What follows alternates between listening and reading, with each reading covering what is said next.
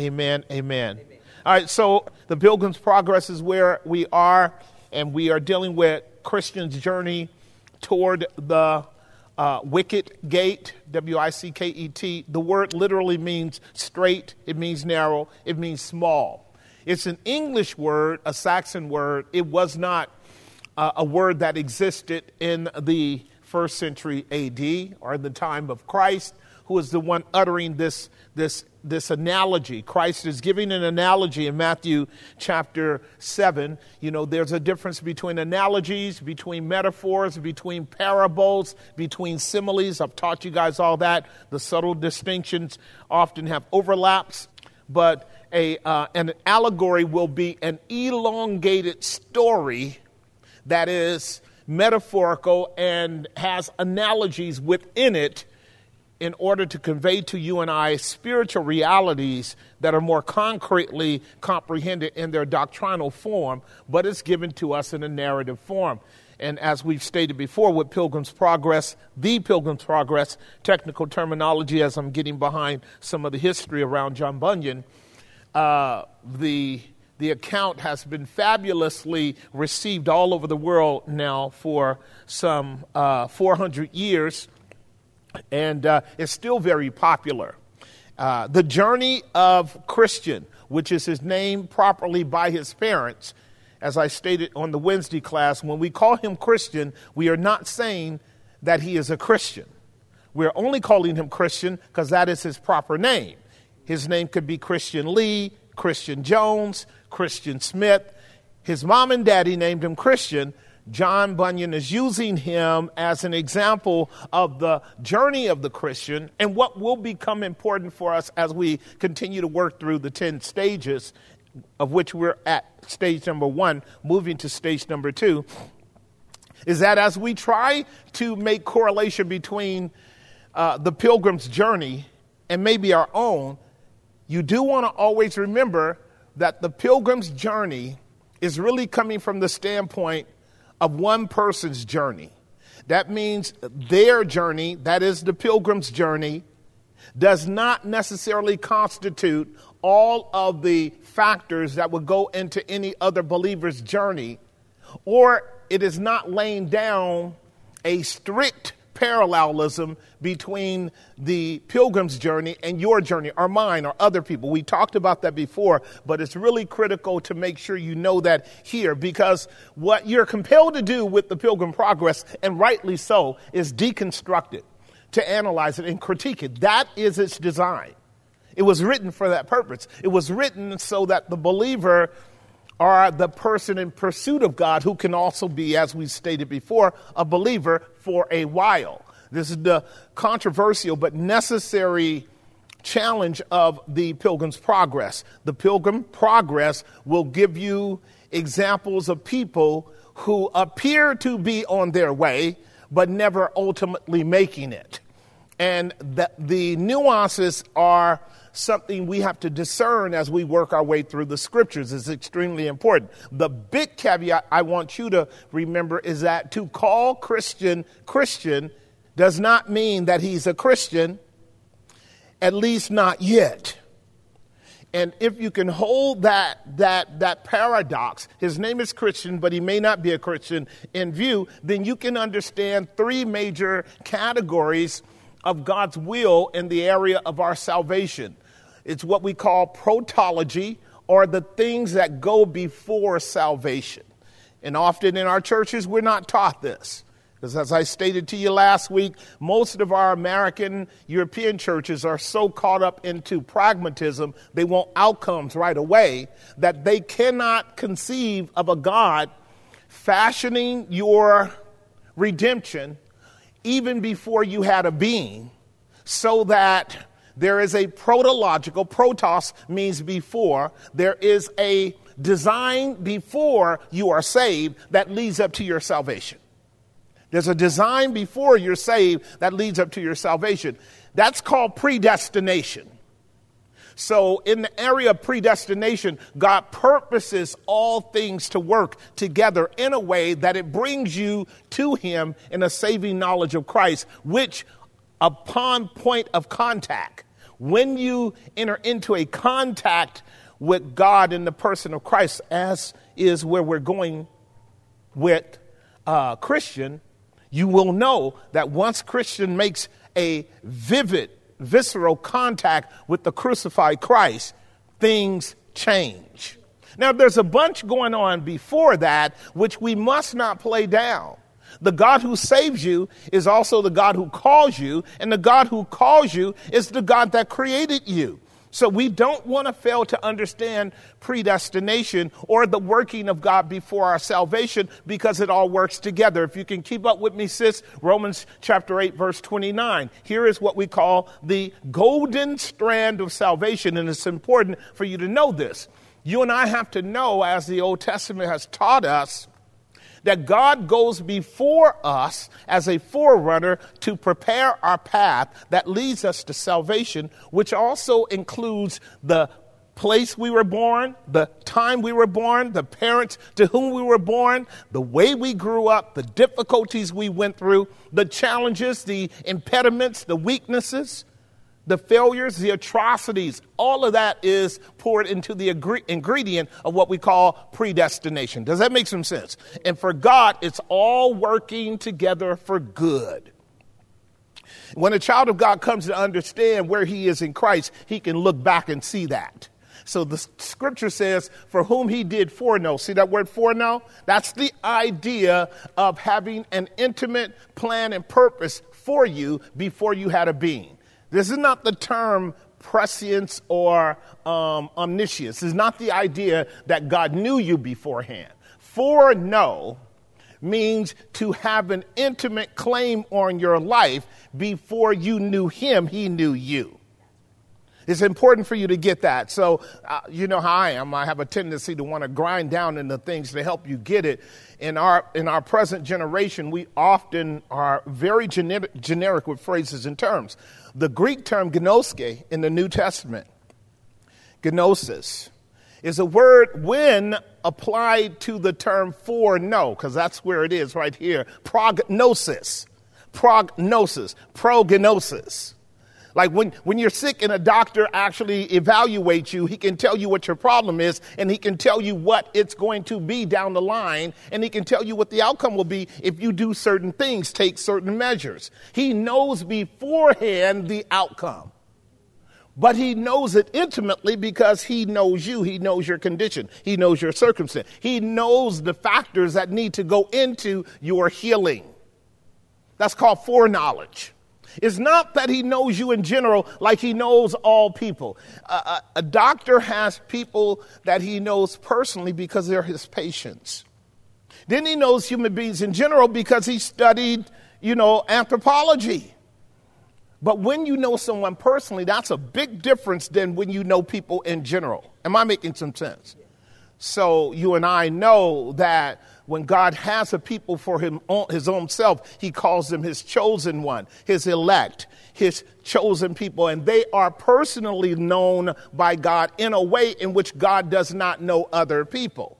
Now, I know that's a challenge theologically, but it's important to get. This is Amos, again, chapter 3, around verse 4. You only have I known out of all the people of the earth. And it's not that God doesn't know all nations and know all people, but he had entered into a special knowledge with Israel called the Old Covenant, the Abrahamic Covenant. Am I making some sense?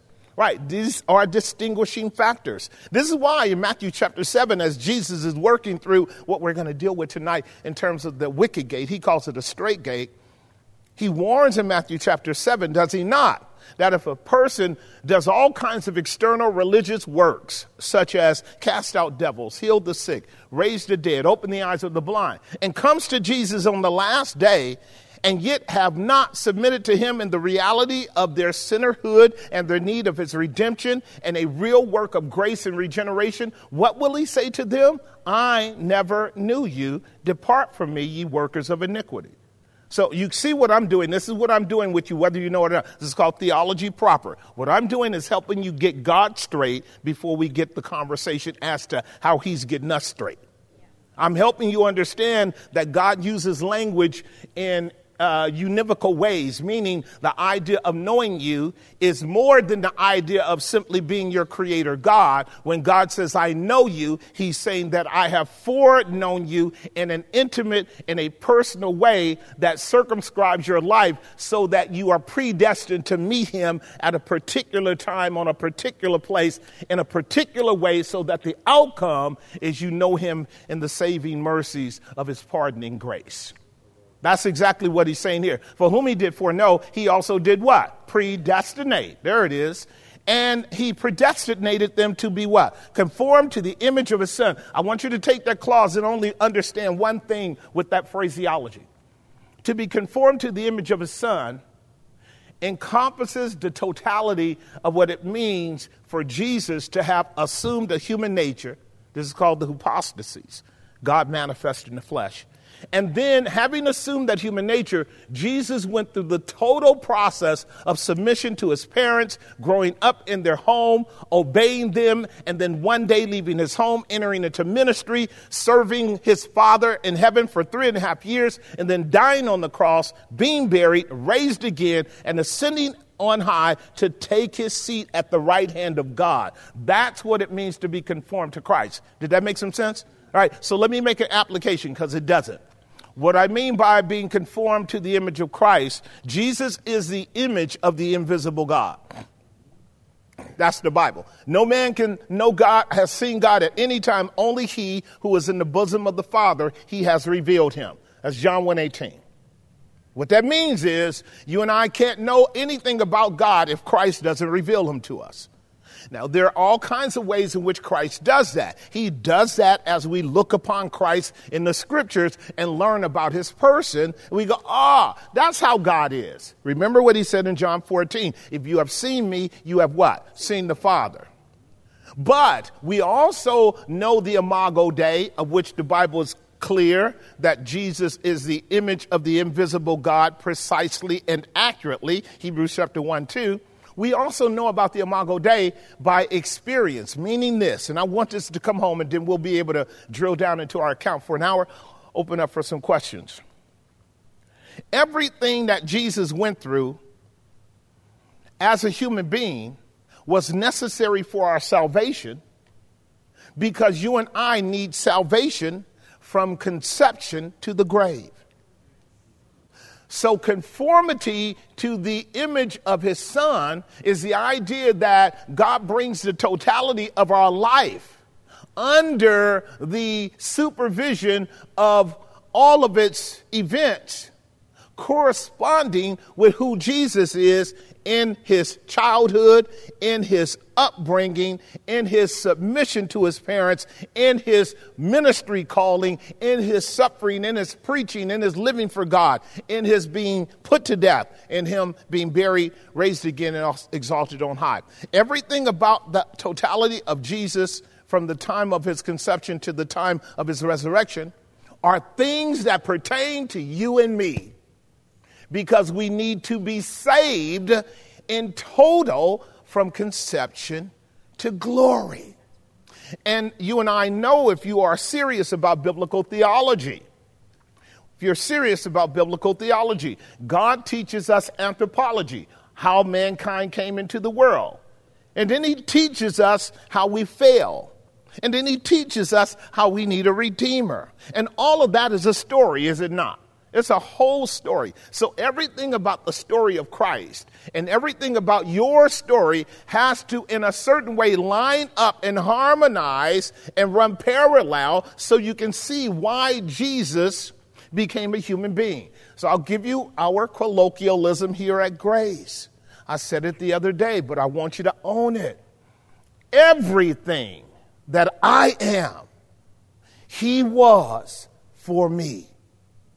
Everything that I am, he was for me. That's one side of another coin. And everything that he was and is, I am in him.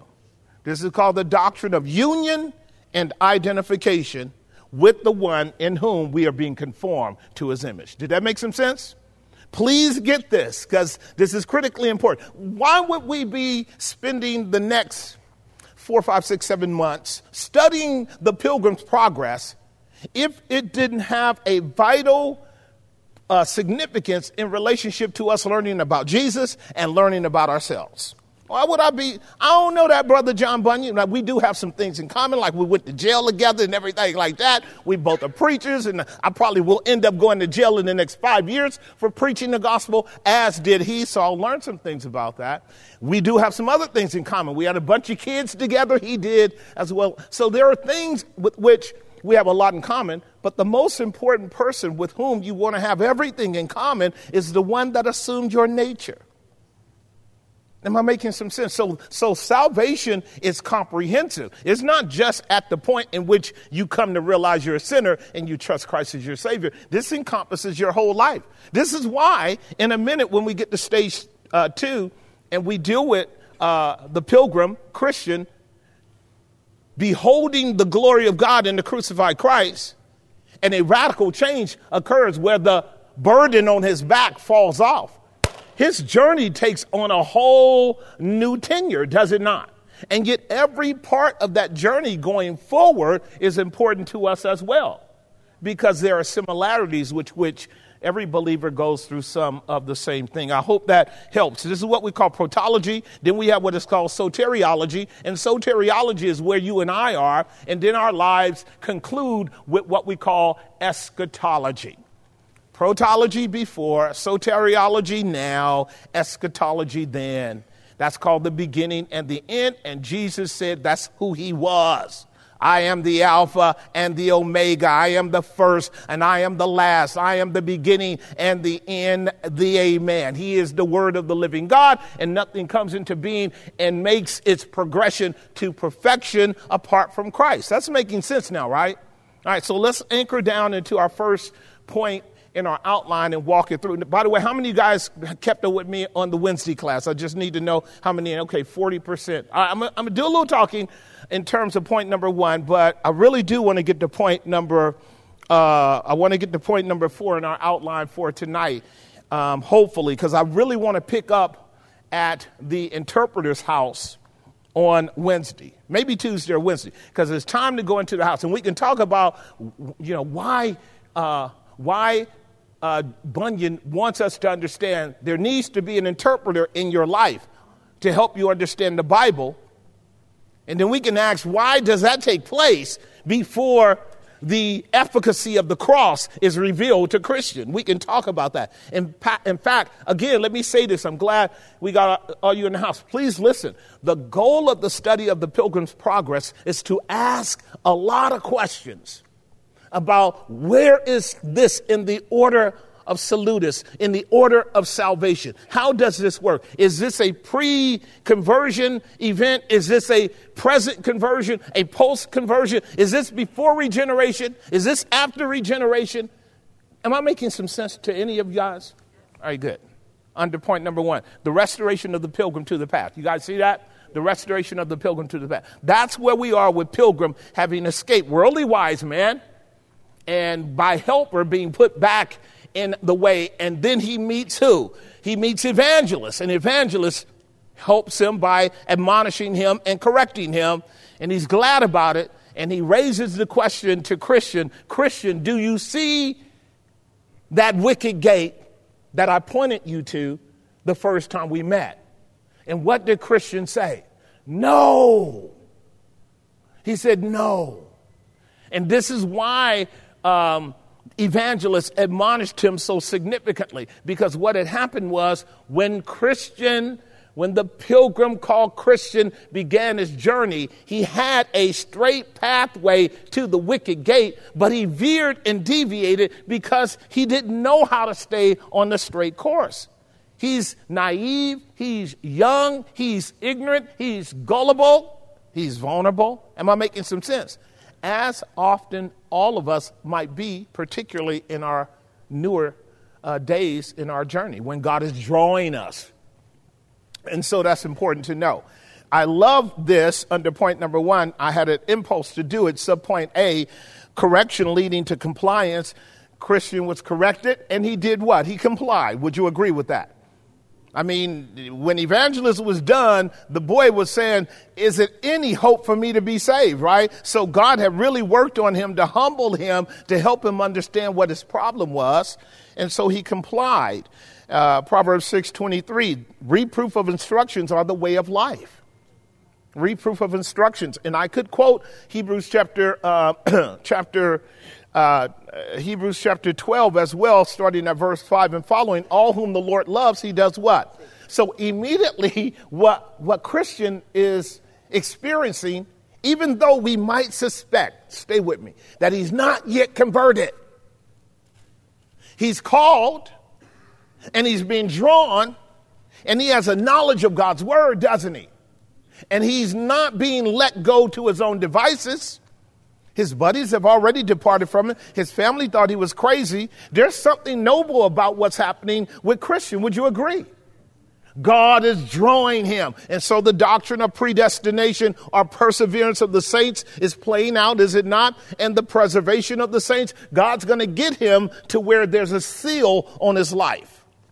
And that's extremely important for you and me, because I've talked to you about the application of this kind of thinking to our kids. I hope the applications that I'm sharing with you in our classes are helpful to you, because you and I may settle into the mystery of our own salvation because we have nothing else to do, but we'll often be inclined to want to make it simple and easy for our kids, as if you can do that, and you can't. Your kids have to go through difficulty just like you did. Am I making some sense? And in some cases, their difficulty is more difficult for you than it is for them because you're a parent. And so you're thinking about all of the surreptitious angles and ways and behavior and backwardsness of your kids is extremely, extremely taxing on you, particularly moms. And if you could, you'd help them hurry up and close with Jesus so they can get on the other side of the cross and experience some power, right? But God knows what he's doing. And so I want you to look at subpoint B in our outline, and then I want to quote a verse from the Psalms that we talked about. Confirmation leading to what? Commitment. Confirmation leading to commitment. Galatians chapter 6, verse 1 and 2. So subpoints A and B I'm going to give to you. I want you to look at Galatians chapter 6, 1 and 2. Subpoints A and B I want to give to you as believers. And here's what I want you to know, that in terms of the character evangelist, you and I want those qualities. We want the quality of being an evangelist who has enough care for sinners that we tell them the truth at the appropriate time and in the appropriate way, and that God would be pleased to use that truth to put men and women on a path of salvation. Did that come home? Yeah. See, now we're not dealing with Christian right now. We're dealing with Christians helpers. And that's what Bunyan wants you to do. He wants you to check out every helper and also every foe. But he wants you to check out every helper and ask the question, Lord, am I evangelical? Do I love people enough to tell them the truth, even if I have to be painful about it? Do I have the gift of being able to point men and women to Calvary in a way in which it moves them forward in that direction? That's a very good question, because it actually gets into what we were talking about as we were dealing with the gifts of the Spirit. Now, I'm going to drill down into this a little bit, so don't be alarmed, don't be shaken up. This is just what PJ does. There are things that you and I can do for the kingdom, and we can do them, dunamai. We have the ability to do them because those are gifts that God gives us. You and I can't do anything, and we can't do everything, but we can do some things. And so when God employs through you gifts that he gives to you, you will see yourself exercising those gifts. You may not be clear on the gift you are exercising, but it shows up every time in a productive way, because that's God's gift in you and through you. And listen, it has nothing to do with you in terms of your preparation, your qualification, your IQ, because if you're like me, you're a dummy anyway. And actually, God works a whole lot better with dummies than he does with PhD folks. And that's only because the distance between the gift and the dummy is so broad that people obviously know God has to be working through him because he's so dumb, right? And it's important for you to get it, though, because you have gifts and they show up. God's not waiting on you to discover them for him to bless somebody when you are just leaning into relationship. When you're leaning into relationship, God ain't waiting on you to figure, Lord, which gift do I have? We talk about that, and I don't want to get into that real big. Just learn how to discover your gift. This is what we say. Pay very careful attention to what you are inclined to and how you operate and how God blesses it. Not everything you do, God blesses. And at that point, you have to look at those times when every time you touch something, it turns into a cactus. You go, that ain't my gift. That's not my gift. Right? And that's important to know as well. Evangelist is a profoundly important person, is he not? Because he has to show up a second time to help Pilgrim on this journey. And the second time he shows up, Pilgrim is set. Is he not set? I'm done. I'm headed to the gate. Nothing's stopping me. Listen to what Galatians says. Brethren, if a man be overtaken in a fault, was Pilgrim overtaken in a fault? If a man be overtaken in a fault, you which are carnal, restore him. Spiritual. Is that what it says? Spiritual. Right. And that idea simply means to be mature in Christ. It does not mean to be some profoundly, uber male or woman with all kinds of charismatic gifts. It just means that you're mature. You're mature. You who are spiritual, restore such a one in the spirit of what? Meekness. Meekness there is the combined quality of humility before God and confidence before men. I'm going to help you with that one. There you go. Meekness is the combined quality of humility before God and confidence with men.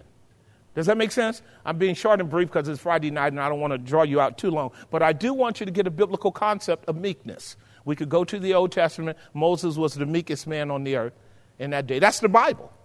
We can go to the New Testament. There's none meeker than the Lord Jesus Christ. That's the Bible. And if we take both of those persons, and then many other have exhibited this quality, what we know about both of them is they walked in their authority. So they were humble before God to be able to walk in the authority that was derived to them from God, derogated to them from God. But at the same time, and because of that, it made them confident with human beings. So when you and I are walking in our authority, we can be confident with people. Did that make some sense? So I want to work with confideo, because confideo is the Latin term that means God is with us. I've told you that before, right? I want you to get theology. Confidence is not just a braggadocio attitude that you have because you know something. Confidence is that when God is with you, you have this sense of knowing that what you are doing is right.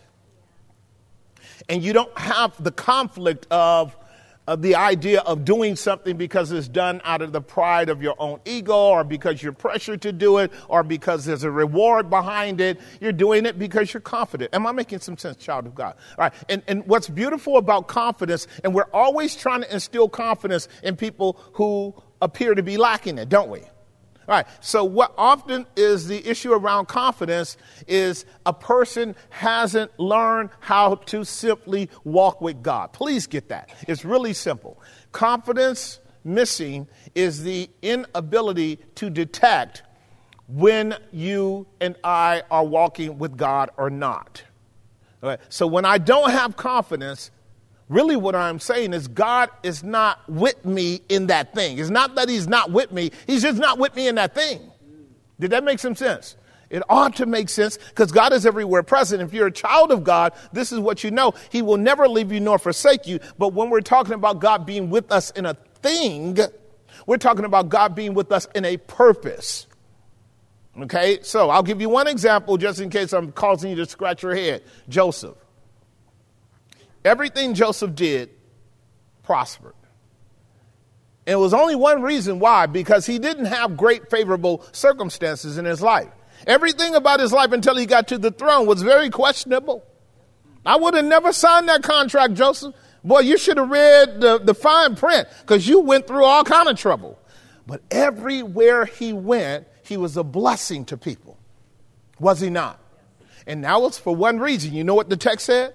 And God was with him. That's all the text said. That's all the text said was God was with him. So that's the beautiful thing. And God was with him. What does that mean? God's going to use you. He's going to work through you. And when he does, give him glory for it. That's all. Give him glory for it. So I love this. You who are spiritual, restore such a one in the spirit of meekness, considering yourself, lest you also be what? Right. So remember, I told you trials drive you to God. Temptations drive you away from God. What I love about this admonition is what it's saying to you and me, hurry up and grow up so you can help people who get in trouble. I love this. I love where I'm at right now in this space. These are good quips. Are they good quips? Hurry up and grow up so you can help people who get in trouble. Good life. You aren't going to help anybody if you're constantly wallowing in your infancy and in your pre-adolescent state as a spiritual, as a child of God who needs to grow up. Because when you and I are in a sort of premature state, we spend most of our time worrying about our own issues. Am I making some sense? Right. So maturity shows up in your life when you sense and develop a level of equilibrium where God is with you and the promises of God are such as God is working in you the will and to do of his good pleasure. I'm lowering my voice because I want it to come home. The God is with you and working in you the will to do of his good pleasure. And so the mystery of Christ in you is that things get done for one reason alone. God is with you. And once you settle into that, you can become confident enough to quit really spending all your time thinking about you. That makes some sense, right? Right. So again, I can sit here a long time and the clock is just flying for me. The child wrestles with relevance and significance. The child wrestles with relevance and significance. He's cool in his naive state of 0 to 7 or 8 because he's in this building block dynamic where he's getting all of these fundamentals to life down. He's learning his ABCs. He's learning language. He's learning his environment. He's learning how to pull the right coattails on people that love him and care about him. He's developing his powers. Am I making some sense? While he is hyper engaged in that, he is not self-conscious unless you traumatize him. So the child should be free to engage in the field of exploration so he or she and they can develop all of their apparatus as a human being and also begin to discover their powers. Am I making sense? Right, because once they hit puberty, then self-consciousness is necessarily going to be there because they're getting ready to individuate themselves from their parents. That makes sense, right? So when you're in the house with a couple of cool parents and they got your back, you can just, walk and stumble and fall and get up and mama go there, and daddy gonna say it's all right, but you got to get on up and start walking and stumbling and falling and getting back up and realizing this is the way it goes. I don't get to not stumble and fall because the only way I'm going to learn how to walk is to go through that process. And then after a while, you get good at it. And now we have young teenagers who are now gifted kinetically. They have potential for a lot of things. They're taking on some skill sets that gives us inklings. Boy, there's some potential with this girl, some potential with this boy. Am I making some sense? But then you got to deal with those terrible from 12 to 17 and 18 years old where they're struggling with identity. See what I'm getting at? And in that struggle with their identity, what they are struggling with is confidence. They're struggling with confidence. And if there was a way in which we could organically cultivate in them confidence, then they would be all right. And the reason I use that construct, organic confidence, is because there's so much hyper-therapeutic sort of medical, psychological gobbledygook that we pour on our kids to keep them too soft to handle real-world issues. I'm making some sense. Am I making some sense? So is it okay for me to keep talking down this line to finish it up? Because application mode is so important to me. So okay, think about it like this. Let's assume that Christian is God's child. But God is dealing with Christian the same way I'm talking to you about how we should deal with our own kids. Can you see that now? That's all he's doing, letting him stumble and fall and bump his head and get in trouble and figure things out, right? And get on up, son. You got to keep rolling. You haven't, there are 3 doors this brother got to get through. 3 doors.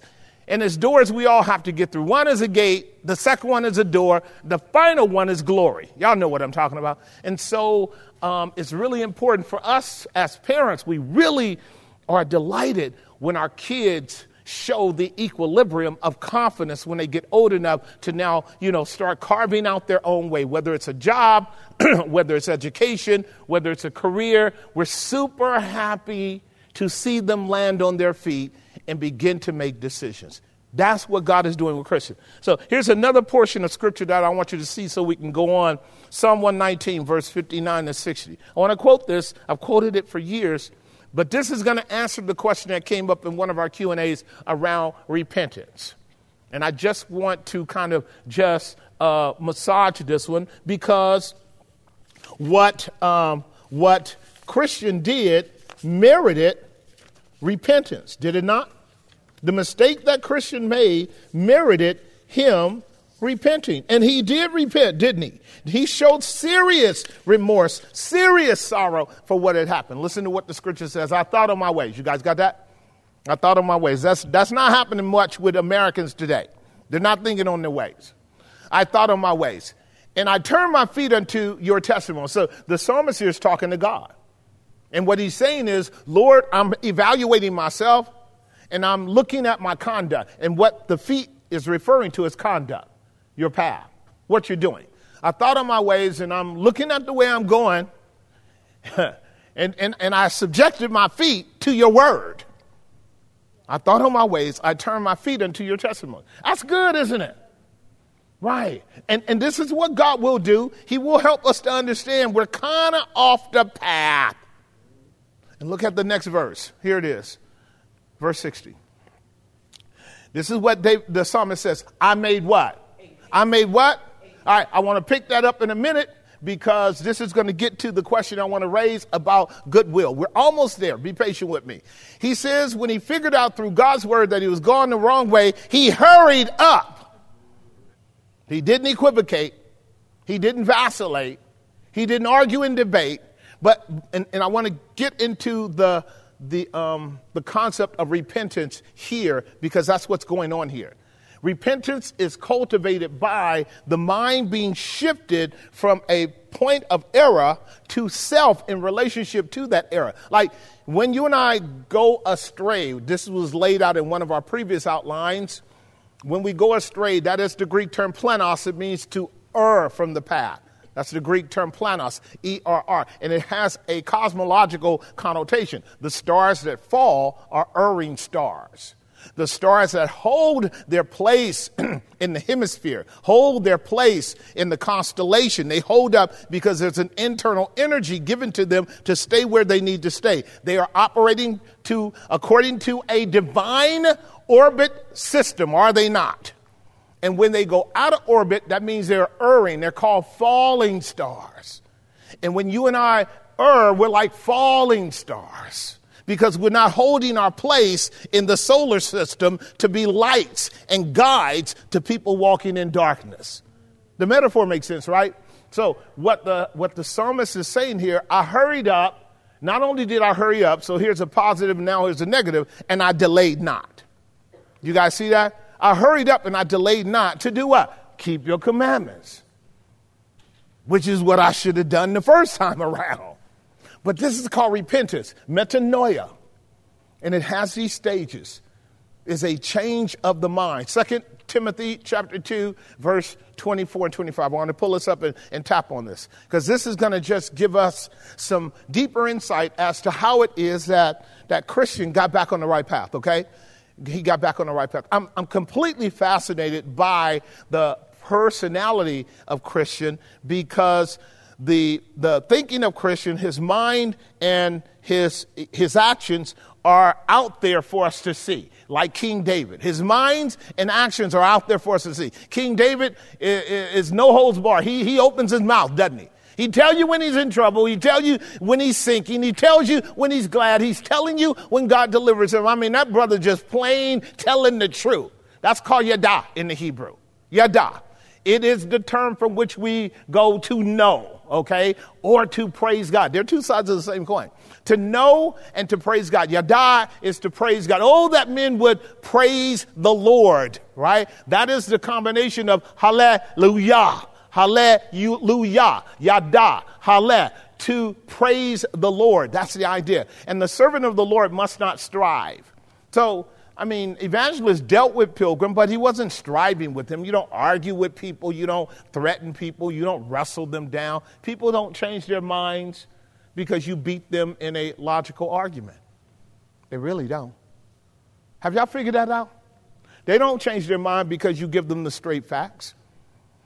Now, you still got to give them the straight facts. I'm not saying don't do that. You still got to give them the straight facts. But what you don't have to do with it is add insult to injury and come with a kind of domineering attitude or self-willed aggression, if you will. You don't have to do that. The servant of the Lord must not strive, but be what? Now, when you hear that word gentle, there should be two ideas that come up in your mind. Both of them are persons. Do you know who that is? Jesus, right?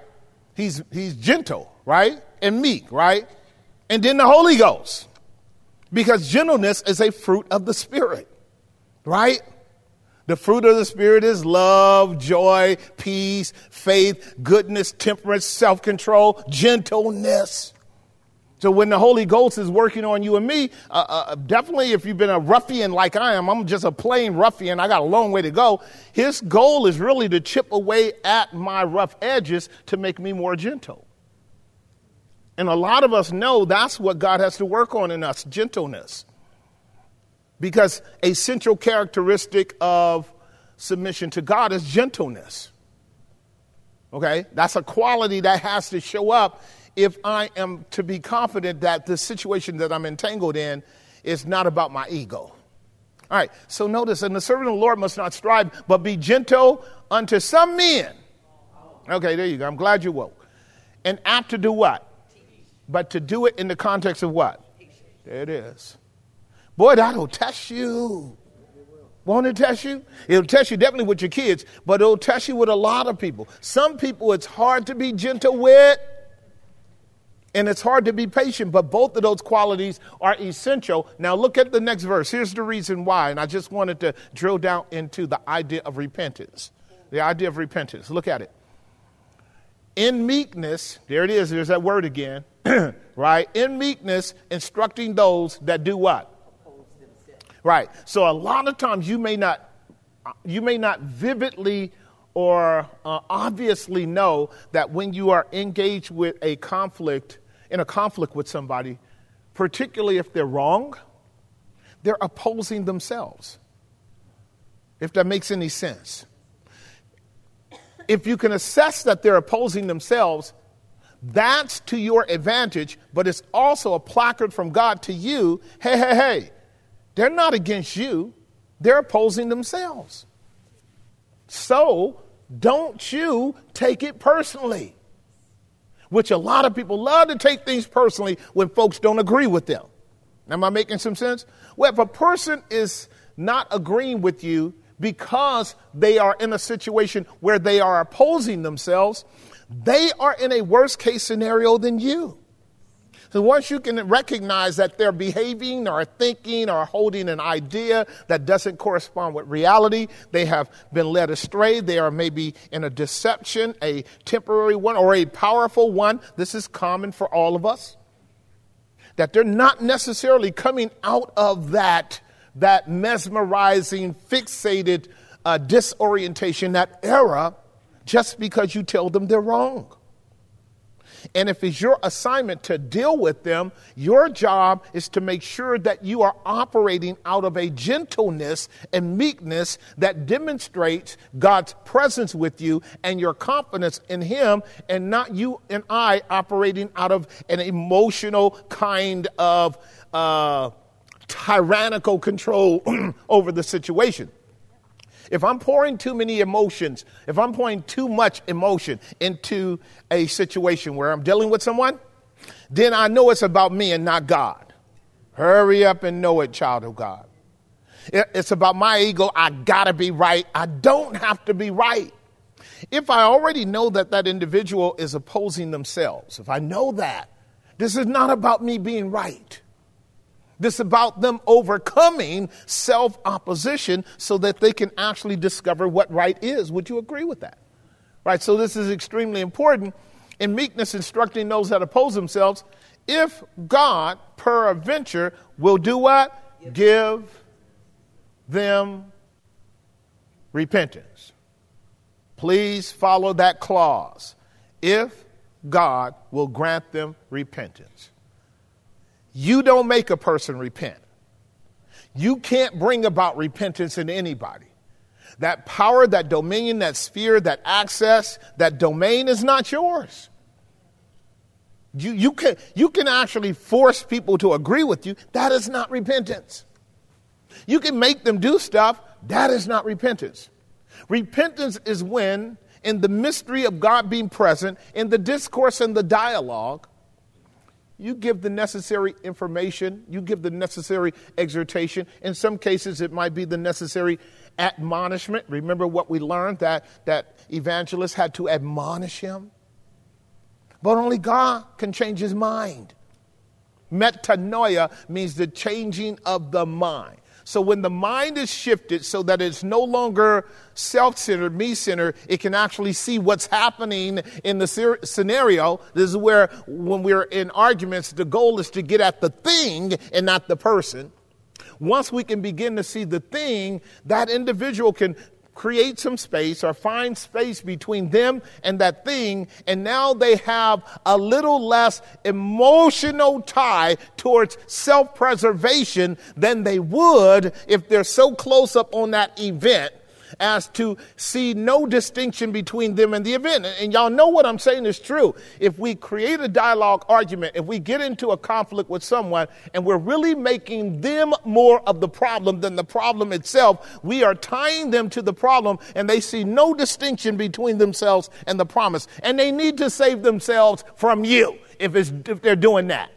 I remember having a pastor friend tell me this all the time. Pastor Milton Howard. This is when I was really young. And he was doing missionary work in Mexico for many, many years. I got to remember the name. It'll come back up. But the ministry he was doing there had him and another pastor, Pastor Phil Howard. It'll come up. Doing work for about 20 years in Mexico. And they were having very little success with our Latina brethren coming to Christ. So much Catholicism. But people were coming, but not a lot. And they were doing work for 20 years. They had learned patience, had they? Because when they left, the soil was ripe for other ministers to go in and more people came to Christ. But here's the point that he said to me when I was very young. He says, now, Jesse, in the country, in the South, JC, now you got to listen to me, son. Listen to me, son. I ain't going to ever let anyone beat me in an argument. Even if I'm wrong, I'm not going to let them know it. That'll come home in a second. Because there are people for whom the issue of winning an argument is about how did that person come to you? Did they respect you when they came to you? Did they create distance and space between the event and you in order to respect you when they laid out their arguments around the event? See what I'm getting at? If they just came to win the debate and disregard you, like my brother said, I'm never going to let them win the debate. And all you have to do is hold your position. That's how you keep a person from winning the debate. Am I making sense? Hold your position. And the person that wants you to kowtow to their position is going, you're stubborn. Well, that stubbornness is simply saying, I'm not going to let you win because you're not coming the right way. I'm helping some of y'all in relationships right now. You know I am. I'm helping some of y'all relate. If you don't get it, it's too bad. Because in some cases, it's just simply the way you come. And what the text is telling us, come right and leave the rest up to God. That's right. Did that make some sense? All right, let's go on. I want to move on to our second point. I'm going to try to be brief with this so we can get into our third and fourth. Point number 2, the earnest knock that opens the what? The earnest knock that opens the door. This is exactly where the pilgrim named Christian, when he gets up to the wicket gate, you'll read the text and it says, and he knocked and he knocked and he knocked, didn't he? He knocked and he knocked and he knocked. And we unpacked that at length on Wednesday, so you can go back and read it. But we have 3 subpoints, and I want you to capture this. This is coming out of Luke's Gospel, chapter 11, verse 9, where Jesus says, ask, and it will be what? Given to you. And then he says what? Seek, and you shall what? Knock, and it shall be what? All right. So all I want you to do with that trifecta, with that sequence A, ask. Sequence B, seek. Sequence C, knock. Now follow this. I'm going to pantomime this out, okay? Sequence A is what? So now I need to try to figure out what's going on. Lord, what's going on? What he's going to tell me? Seek it out. Do your research. Pursue an answer. Is that what he's saying? Pursue an answer. You don't just get an answer just because you knock. You're going to have to get on your camel and ride. You're going to have to actually now engage in a journey. You're going to have to start seeking. And isn't this what Pilgrim is doing? Is not the pilgrim seeking? Are you and I not seeking? Right. So A is ask. That means be humble enough to know, I got a problem, Lord. Can you help me? Subpoint B is seek. And you guys remember what we learned on Wednesday with that. This is Psalm 119, verse 10. I like this, and there's another one that'll come up. But listen to what David, the psalmist, said in Psalm 119, verse 10. Are you there? Here it is. I love this. This is beautiful. With my whole heart have I what? Oh, let me not wander from your commandments. Is that a beautiful proposition? With my whole heart have I sought thee. Oh, let me not wander from your commandments. Is that not the pilgrim? He wandered from God's commandments. He wandered from God's commandment. And when evangelists admonished him, he warned him, hey, you too easily let worldly wise men turn you away from the way you should go. And now for a Christian, he's going, whoa, how gullible am I? Right? And so here again, he realizes that he really wasn't seeking God with all of his heart. He couldn't have been, right? He was half-hearted. He was naive. He was gullible. Was his heart much more earnestly inclined after the second confrontation with evangelists? What's the answer? Absolutely. You remember what the text said? The text says when he left from evangelists, he didn't say nothing to nobody because he had become aware of how dangerously close he was to slipping into error. See, now he's more earnest about his journey. This is what I love about the book. I mean, there's so many things that we could derive out of it, but think about how good it was for him to go through the slough of despond and to get delivered out by help, and then to get admonished by the evangelist. Now his heart is much more girded up, is it not? And from there, guess what? Nothing happens but him getting to that wicket gate. See? And often that's what is required, you guys. God is teaching us frequently that we'll say that we're going to be earnest, but we're not. We're saying we're going to do a certain thing. Lord, I promise you I'm going to do it. You don't do it. Right. And so we have to ask, right? We have to ask and seek. And I think the other passage I shared with you was in Jeremiah chapter 29, verse 12 and 13. Listen to what Jeremiah 29, 12 and 13 says. You guys know it, but I want to put it there again. Here it is. Then shall you what? Call upon me. And you shall what? Go and pray unto me, and I will what? That's the ask. That's the ask. Is that the ask? Sure. The seek is in the next verse. Look at verse 13. And you shall what? Boy, is that not a good corollary? Well, Jesus is the one who wrote Jeremiah. He gave us Jeremiah as well. So you can take Jeremiah 29, 12, and 13 and correlate it to Luke chapter 11, verse 9. And you shall seek me and you will find me. What a promise. When you shall search for me with all your heart. Did the pilgrim find the door? God is good. Is he good? God is good. It is good.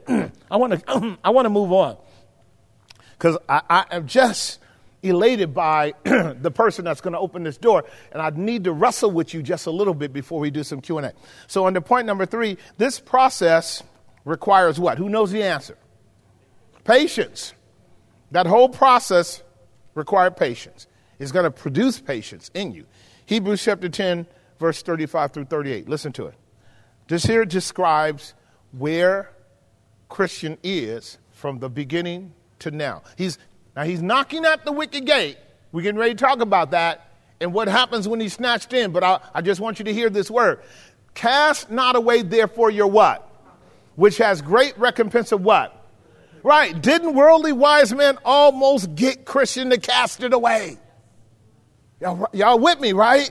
And this is why evangelists really wanted to pull out his belt and whip. I'm using country terms. I know you can't talk like this in the 21st century. I understand this is abuse in the 21st century. But if you go back, remember what it said about evangelists? When he saw Christian, he was stern in his face. What are you doing here? And Christian just began to melt. Like a big brother getting on your case or daddy, right? I could tell you some stories. That's why I whipped my kids. I did not pay Dr. Spock or none of them I whipped my kids. And I didn't whip them bad. They'll tell you I wasn't some maniac because I saw abuse growing up as a little child. I know what abuse is, so I did. But boy, the rod and reproof drives folly away between the ages of 1.5 to 2, if you do it right, up to about 7 or 8. By the time you're 7 or 8, you should be moving away from whipping in a corporal sense into a kind of modality of different modes of discipline to help the child get it, okay? Just going to help some of y'all way out there because some folk will come to me and say, my child acting up. I'm thinking about whooping them. So thinking about whooping, how old are they? They're 16. Look, you way late at 16, okay? And if the child lets you whoop them at 16, they're playing you. You're not playing them. Because they saying, man, this whooping don't matter. I done got these kind of whooping. Go ahead on, get what you need to get. Because when you're done, I'm back out there. If that's the price, that ain't nothing. Right, my backside got hard about 7 years old. I went, oh, is this all it takes? 7 years old. Is this all it takes? Right, because corporal punishment is a first form of discipline, and it's called pain in order to teach the kids that there are consequences that will matriculate if you keep down this path. But then it has to move into more educated modes of discipline. Am I making sense? It's extremely important to know that. Cast not away your confidence, which has great reward, recompense of reward. Let me walk this through. Verse 36. For you have need of what? There it is. That after you have done the will of God, you might receive the what? Is Pilgrim receiving the promise now? He's there. Boy, we can celebrate. He made it to the gate. He made it. Now, we're not done, but I'm just saying, when you get to the gate, you have gone through some things. If our kids get to the gate where they're knocking on the door, Lord, open to me, some things have transpired. It's important to know. Verse 37. For yet a little while, and he that shall come will what? And will not tarry. Is that the promise?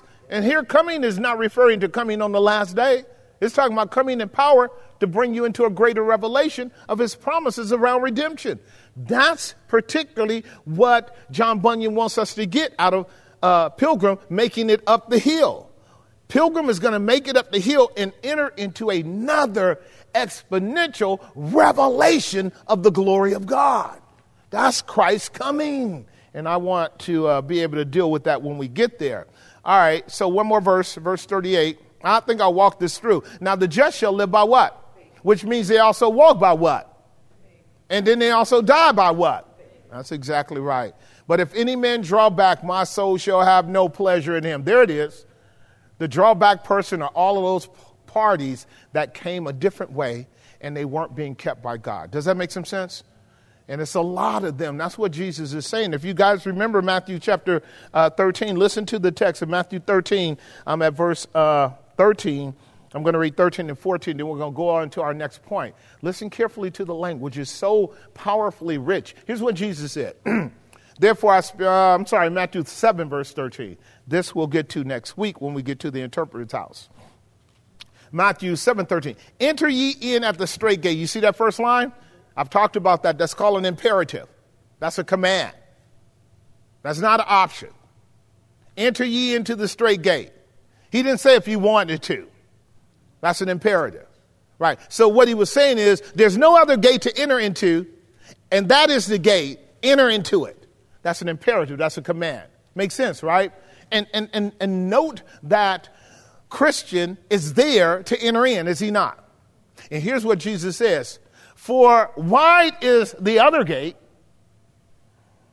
and broad is the other way that leads to destruction, and it's easy to get to that gate, and it's easy to get to that road. It's fundamentally effortless. Notice what he says. And many there go thereby which go there in verse 14. Here it is. One more verse here. Matthew 7:4. Because what is the gate? Straight. Right. See that word there? I told you what that is. It is the Greek word thalibo, thalipsis in the Greek, and it means tribulation. Thalipsis is tribulation. Here are the several ways in which you can translate that. It means to be in distress. It means to be afflicted. It means to be troubled. It means to be compressed in. It means to be pressed down. It's our same Greek term that was used concerning the woman with the issue of blood. And she saw Jesus way up there. And in order to get to Jesus, she had to do what? Press through. Because it was a strait. It was a difficulty. Okay, it was a tribulation, and she knew that she had to get to him because the answer was in the what? Hem, as we're learning, right? The hem of the garment, but she had to get through it. Now, if she wasn't seeking Jesus with her whole heart, she wouldn't have made it. See what I'm getting at? Y'all keeping up with me? Because straight is the gate, and what is the way? Can I say something? Here, getting through that straight gate and going into the narrow path, what Jesus was indicating was once you get through that small little gate, which John calls the wicket gate, because in England they played cricket, and cricket has this concept around three little small gates where the balls go through. In the cricket game, if you guys know it, that's how narrow that is. We talked about the narrow, straight, small gate that you have to go through, so small that you can barely fit through it when you get in, which means you can't take anything with you. And it's the idea that salvation is by grace alone, through faith alone, in Christ alone, apart from works. You don't bring anything with you. It's too much to bring. You can't get through that gate until you let everything go but faith in Christ. Did that make some sense? Not good works. Not your pride, not your arrogance, not your accomplishments, not your ego, not your IQ. Not your lineage, not your genealogy. Nothing but hope in Christ will get you through that door. And then when you get on the other side of the door, what goodwill will tell you is this path is narrow and difficult. Does that make some sense? And we would want to talk that through. I don't mean to scare you. It's not meant to be scary. It's meant to help you understand the definitive nature of the gospel in terms of the exclusivity of the call. That you don't get through this small gate and then play games with your salvation by being on such a broad path that you can divert to the left or divert to the right or take a meandering turn here or a meandering turn there, and it's all still good. You guys remember what Goodwill said to Christian when he got on the other side of the gate and he said, hey, the pathway is narrow. He says, what? There is no way out? He said, oh, there are tons of ways out. if you want them. All kind of people find their way out, but the path is straight. And when we begin to think through that, I'm going to give you one concept around that. Can I give it to you? This will be what is called an historical interpretation. I just want you to get it. What John Bunyan was teaching when he said, when you get through the door, get through the gate, the reason you got through the gate is because of the book. The book led you. Your word is a lamp unto my feet, a light unto my path. But that book has to lead you to Calvary too. When you get through that gate, you stay in that book. Because the difference between saved folk and lost folk in the church in that day was people who were Protestant versus people who were Catholic, who had opened themselves up to all kind of ways of salvation. Did that make some sense? I'm talking Christianity. The two pathways was Catholicism, because you guys know Catholicism is wide open to all kind of mystery categories, wide open to a total ecumenism, wide open to all paths lead to Rome. I can teach you that fully, but I'll just tell you what to do. Spend about $2,000 and go to the Vatican. And I've been there. I loved it. By the moment you walk up to the Vatican, guess what you see? You see idols of men everywhere. Idols of men everywhere. Yes, you see the 12 apostles, but then you see bishops and popes everywhere. Why? Because it's the Bible plus. Then you got obelisks in the center of the Vatican and other icons, and this is all about world conquering and taking the Alexandrian library and bringing it into the Vatican. And when you get in and start meandering through the Vatican, you are going through an excursion of secular world history with all the idols, all of the artifacts, all of the icons, all of the Greek gods, all of the pagan gods, all of the Hindu gods. Am I making some sense? And the inference in all of that is that all of these are pathways to God. That's too broad for me. I'm a brother from the hood. I got to have it simple. Am I making some sense? It was a beautiful experience, but day one, I knew that I was looking at the broad way that leads to destruction. See, the pathway is what the book says. Right? To the law and to the testimony. If they speak not according to this word, it's because there's no light in them. So the whole of the Protestant Reformation was about men and women discovering that the church had collapsed into a kind of ecumenical, political, religio system, and it was given to world dominance rather than the glory of God. Y'all keeping up with me? And what happened with Zwingli and what happened with others, not Zwingli, I want to go all the way back to the people that actually began to print the Bible in different, in the English version, the Latin version, Wycliffe and Huss and those guys. They were printing the Bible because they wanted people to get the Bible into their hands.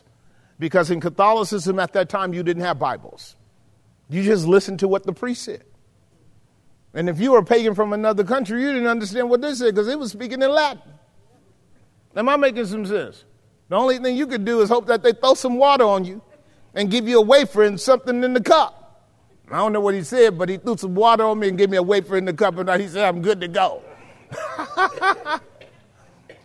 I'm watching a series on the Attila the Hun. I'm watching a series on Marco Polo on Netflix. I shouldn't tell you about it because it's got some really graphic stuff in there, but there's some deep insights into the conflict that was going on in the 12th century, 13th century, 14th century around Catholicism, Islam, and then the Chinese and Mongolian governments. Okay, very powerful stuff. This series is long and lengthy, and it really is worth understanding if you want to get some insight into the corruption in the church and why we had to have a reformation to bring us back to the Bible in order for us to find the wicket gate again. Does that make some sense? All right, so under point number 3, I say this process requires patience. Subpoint B in that same one, this doctrine is called what? The preservation of the saints. You guys got that? I think that's what we called it. Our perseverance of the saints. That's what I did, the perseverance of the saints. And then the next point is, how does Christian see himself? You guys see that in there? How does Christian see himself? For those of you who are in class with us, I'm going to expedite this because I need to move forward. By the time Christian gets to the straight gate, he describes himself with 3 attributions, 3 characteristics. You want to get these. When goodwill came to him, he said, who are you and why are you here? And Christian said, because I am a what? Poor what? Burdened sinner. That's what he said. Now, those descriptions would put your average pastor today in a tizzy. Because your average pastor today operates in therapeutics, emotionalism. His job is to like hurry up and solve your emotional problem. So he's going to give you a solution, which is nothing but an incantation, as if he can take away your burden. Y'all keeping up with me? But he can't take away your burden. He can give you a panacea, but there are all kind of panaceas out there. There are all kind of temporary fixes, temporary modes of covering up the burden, distracting your mind from the burden, diminishing the impact of the burden through, again, all kinds of mechanisms, but never removing the burden. Am I making some sense? I just want to press that home because what I love about Goodwill, when he sent this brother down the road, the way Goodwill closed, because after Goodwill had showed Christian all that he needed to hear, told him all that he needed to hear, Christian was still struggling with that burden. And he says, sir, thank you for leading me to where I got to go, which is to the interpreter's house. And we're going to really unpack that. I love that. He says, but what can I do with this burden on my back? Now, remember how worldly wise men pretended like the most important thing for Christian was to get that burden off his back. Remember that? Like the man, your problem is you too conscious of your sin. Right? I'm going to help you, boy. You come to our place, right? The city of morality and legality and the son civility. They'll help you. They'll give you things you can do to get that off your back. They'll help you think a different way. Like the power of positive thinking. We can get rid of the burden by, man, you can, all you have to do is speak the word of faith. I can take you through every one of them right now. All of the pagan incantations that have entered into the church, like the word of faith movement, just speak it and be it. Have you heard that? Are you kidding? How hypocritical. Just speak the thing into existence, right? Speak those things that are not as if they were.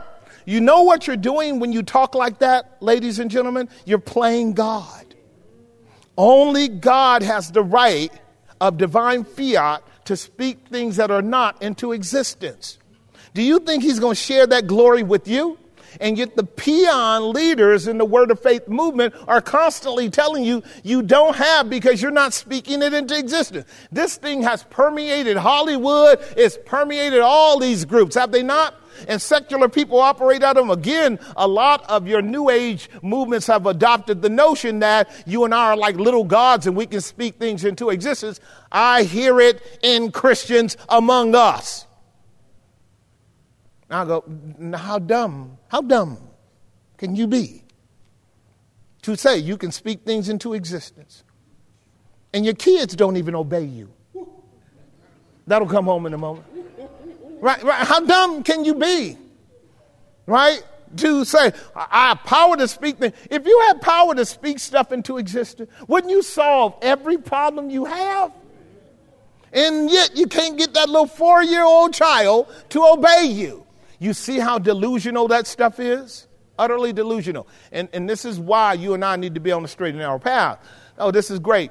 He says he's a poor, burdened sinner. Can you move to point number 4? Because this is what I want to get to now. I'm going to leave that alone. I want to just touch on this briefly because there was a question raised. This is where I want to end and do some Q&A. I love this.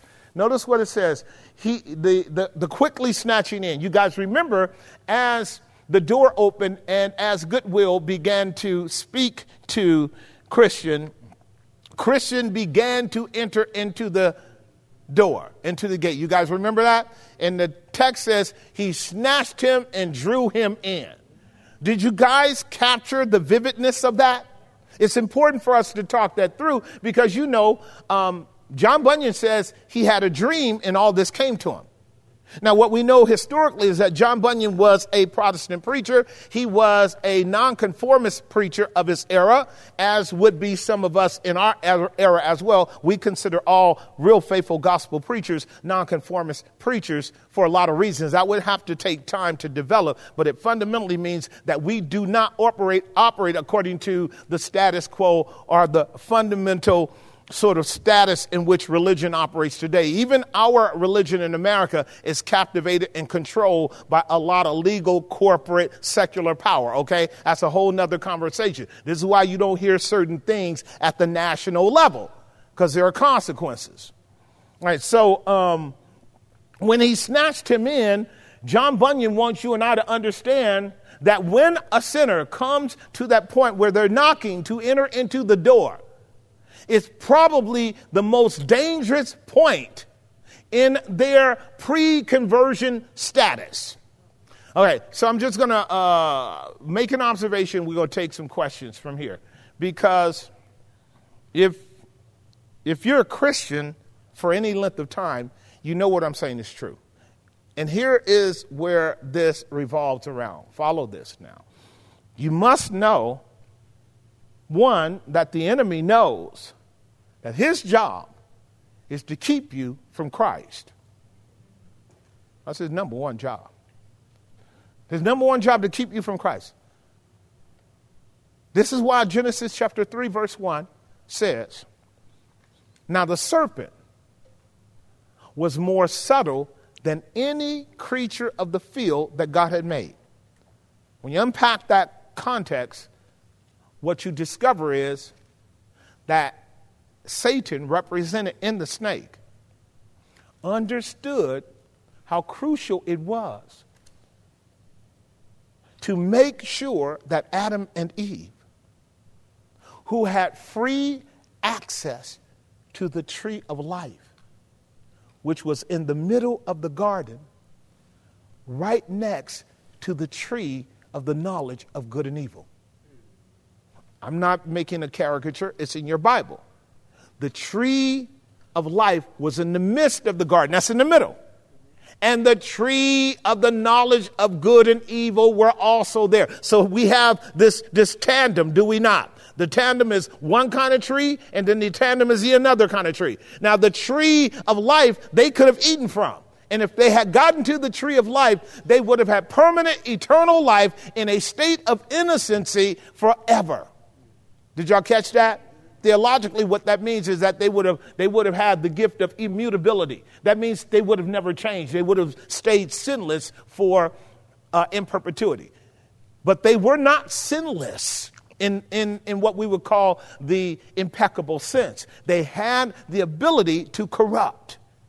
That's why God told them the tree you don't want to eat is the tree of the knowledge of good and evil. Because in the day you do that, you will discover that you are not impeccable. You will discover that you have the capacity for mutation. And death is mutation. Did y'all keep up with me? Right. Before they ate of the tree of the knowledge of good and evil, they didn't know anything about death. All they knew was life. But they were not perfect yet. They were in what is called a probational state of righteousness, because God made them upright, as Solomon said, but they failed to actually get to the tree. You see the analogy? The analogy from the beginning of the Genesis narrative is get to the tree. Oh, by the way, there's a snake in the garden, and there's always snakes in the garden, whose job it is to keep you from the tree. And lo and behold, what did our parents do? They were diverted from the way, and they died. So you see how John Bunyan is playing out the narrative of worldly wise men, even at the Genesis 3 account. Can you see it? Can you see it, you guys? And this is exactly what's going on. I don't want to unpack that. I want to simply say that when somehow the serpent was able to catch Eve as she was meandering her way to the center of the garden. And before she would have eaten of the tree of life, he was able to distract her by a conversation that led her to the other tree. Y'all keeping up with me? This is what we call the 5 D's of the devil. Haven't I taught you this before? The 5 D's of the devil is first what? Distraction. His goal is to distract you from Christ. That's D number 1. D number 2 is distortion of the truth. Hath God said? Of course God said. What do you mean, hath God said? No questions with God, he said it. And then when she challenged him on it, he brought about what we would call a delusion. No, that's not what that means. She said, God said, in the day I eat of the tree, I'm going to die. That's just straight doctrine, isn't it?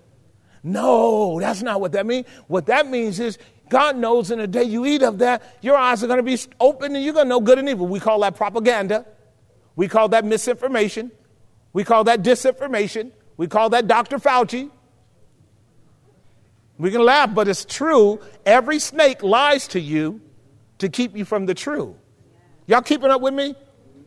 So it goes from distraction, turn your eyes away, that's delay, to distortion of the real facts, and then a delusion that comes out of the false narrative, which leads to you being deceived.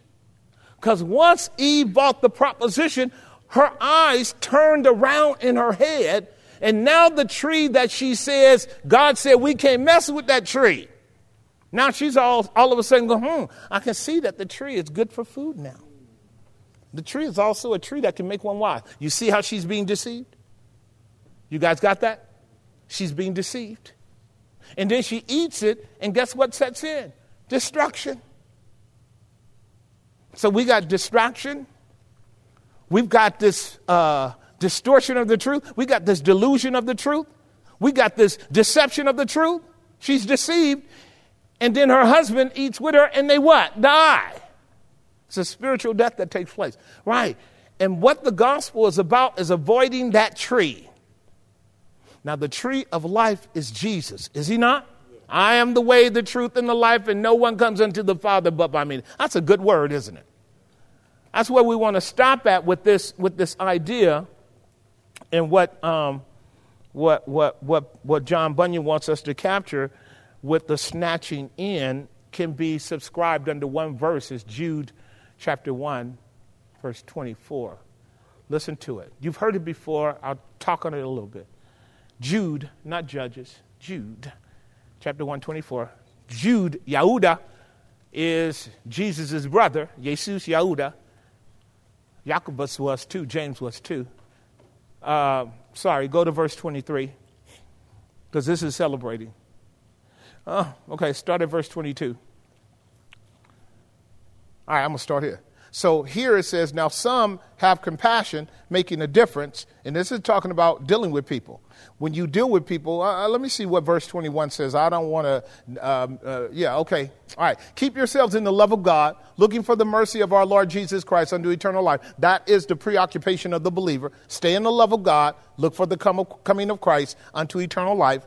And now verse 22. And on some have what? Right, and this is the idea of doing gospel ministry with the objective of people needing the mercy of God. Compassion and mercy are two sides of the same coin. Now notice what it says, and if some have compassion, doing what? Making a difference. Here's the term literally in the Greek grammar. In the Greek grammar, it's the idea, make sure you use discernment. That's not making a difference in the sense, like you don't even know what that little clause there means. Have compassion on people, but as you do it, use discernment. Why? Because remember what we learned in Galatians chapter 6, verse 1? If you find a brother in a fault, you who are spiritual, restore him in the spirit of meekness and humility, considering yourself, lest you also be tempted. It's very possible that when you go to help somebody else, you can fall into the same pit that they're in. And it's extremely important to use discernment when helping them. Also here, this language is about when you and I are helping people, we have to individuate people and know their case. Everybody doesn't have the same case.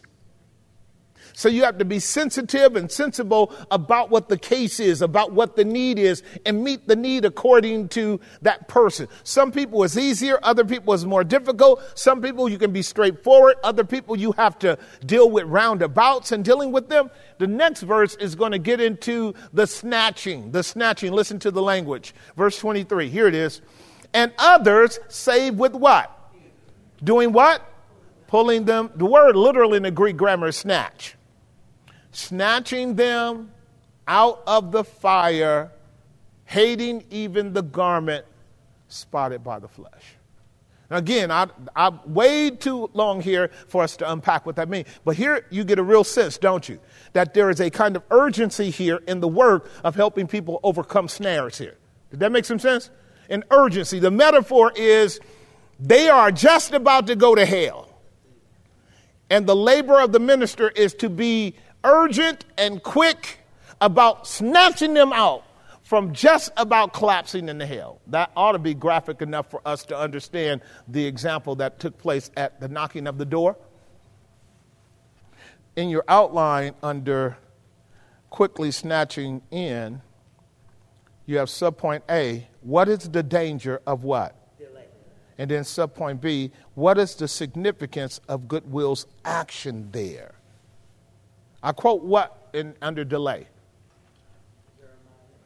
Say it out loud. Y'all got an outline in front of you? Yeah. Let's say it out loud. Okay, good. I know it's 8:30 and it's nice and warm in here. Don't go to sleep on me. Right, so now hold on for a second. So I'll give you those verses because what those verses are designed to help you do is see the corollary between the verse and the question raised. So look at what the question is. What is the danger of delay? What is the danger of delay for any of us? We could die before we close with Christ. And the mechanisms that enforce that danger is described in two spheres. First and foremost, our own hearts. Jeremiah chapter 17, verse 9. The heart is what? And desperately wicked. Is that what it says? Here you are making your way to Jesus, and then you get the bright idea to take a vacation. Or as you know how the warfare goes, stuff gets in your head, and the next thing you know, you're swirling, and you don't close. Am I making some sense? Things will take you down a wrong path because the heart is deceitful and desperately wicked. So like Sunday, we're getting ready to have a glorious time with baptizing a bunch of women. And some of us heard it on Tuesday night, did we not? In the testimony on Tuesday night, how a young lady, she had intended to come to the waters years ago, and something did not allow her to. Am I making some sense? Well, this is what goes on when people are thinking about closing with Jesus and never do. See what I'm getting at? Then also, there are what James said in James chapter 5, verse 8, James chapter 1, verse 5. If anyone is lacking wisdom, they should ask of God. But you got to make sure that when you ask, you're not operating out of a double-mindedness. Listen to what it says. If any one of you lack wisdom, let him do what? And God gives it to people liberally and upbraided not, and it shall be given him. Verse 6. But let him ask in faith, nothing what? For he that waveth is like a wave of the sea, driven with the wind and tossed. Verse 7. For let not that man think that he shall receive anything of the Lord. Verse 8, a double-minded man is unstable in all his ways. That's scary. Isn't it scary? Right? You have to think that through. Do you know why? Because you and I have a tendency to be double-minded. Procrastination, presumption, and lazy are the three fellas Christians are going to meet coming down the hill from the cross. And that will be Bunyan having told us that Christian escaped the calamity of those three men because perseverance granted him to get through the door into the straight path to make it to the cross. But how many people perish who said, I'm coming, Lord, but I got to first go feed my kids. You remember the parable? I'm coming, Lord, but I got to bury my dead. I'm coming, Lord, but I just bought 12 yoke of oxen and I got to get this business started. Right? The idea of delay is fundamental to all of our lives if we're not careful about prioritizing. In fact, okay, I'm here. Can somebody take the mic for a few questions? Who can run the mic? All right, there you go. Come on, I'm here. I'll say this as we only take a few. Thank you for your patience. I do want to get at this, and we'll just go from here, and we'll pick up on Tuesday with the interpreter's house. Raise your hand if you got a question or observation. If not, I'm going to keep talking. Raise your hand. Don't wait too long. There we go. And then way back in the back with David. Jesus gave a parable in the Gospel of Luke. He gave a parable about the 10 virgins. And in the parable of the 10 virgins, 5 were wise and 5 were what? You guys, raise your hand if you guys remember the parable. Okay, good, 80%. Nope, 50%. So you don't know. The parable was about presumption and delay. 5 of the virgins didn't take oil with their lamps. 5 did. The 5 had oil when it was late and it was dark because they were intent on meeting the master when he called. Now, the oil represents the Spirit of the living God, and the lamp represents the Bible. Thy word is a lamp. A lamp holds light. A lamp is not the light. It holds the light. The light is a candle that's sustained by oil, and that oil is the Spirit of the living God. And the Spirit of the living God has to give us illumination through his word so we can see the truth as it is in Jesus. And it's not just a dead letter that's curiously boggling down our mind. I need to see the truth of God's word. Moreover, those 5 wise virgins, when the call came, they immediately trimmed their lamps and started making their way to Jesus, didn't they? The other 5 had to go out and try to find some oil. We just watched the movie, didn't we? Leave the world behind. When the satellites go out and the coordinates are off, if you don't already have the oil, how difficult is it going to be in a dark world to find truth at a time when chaos is striking? I'll leave you with that, because it has happened repeatedly throughout human history where people were not prepared to meet the Lord. I'm making some sense, right? I love this where I am right now. Can I tell you why? I was 19 years old when God was dealing with me in his mercy and his grace. I told you what happened. I just fell in love with the Bible. But he also gave me several very old, stellar theologians to pour into me. And the preaching in the late 70s and early 80s was nothing like this stuff that's going on today. It was so sober. It was so crystal clear. It was so poignant. 3 or 4. James Boyce was one of my big cats. And then another one was Donald Gray Barnhouse. He was another one of my big cats. And then there were several others that I don't want to name. They're ancillary, but they were very good. And I remember how they preached. They preached like they preached as if people were really going to hell. And I remember that vividly as a young man because I would listen to them to the wee hours in the morning on the radio, 9 o'clock at night, 10 o'clock at night, 11 o'clock at night, after work.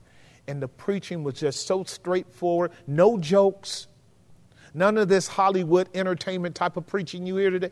The difference was like night and day. When I was done listening to 3 or 4 sermons, it was as if I was Pilgrim under evangelist preaching.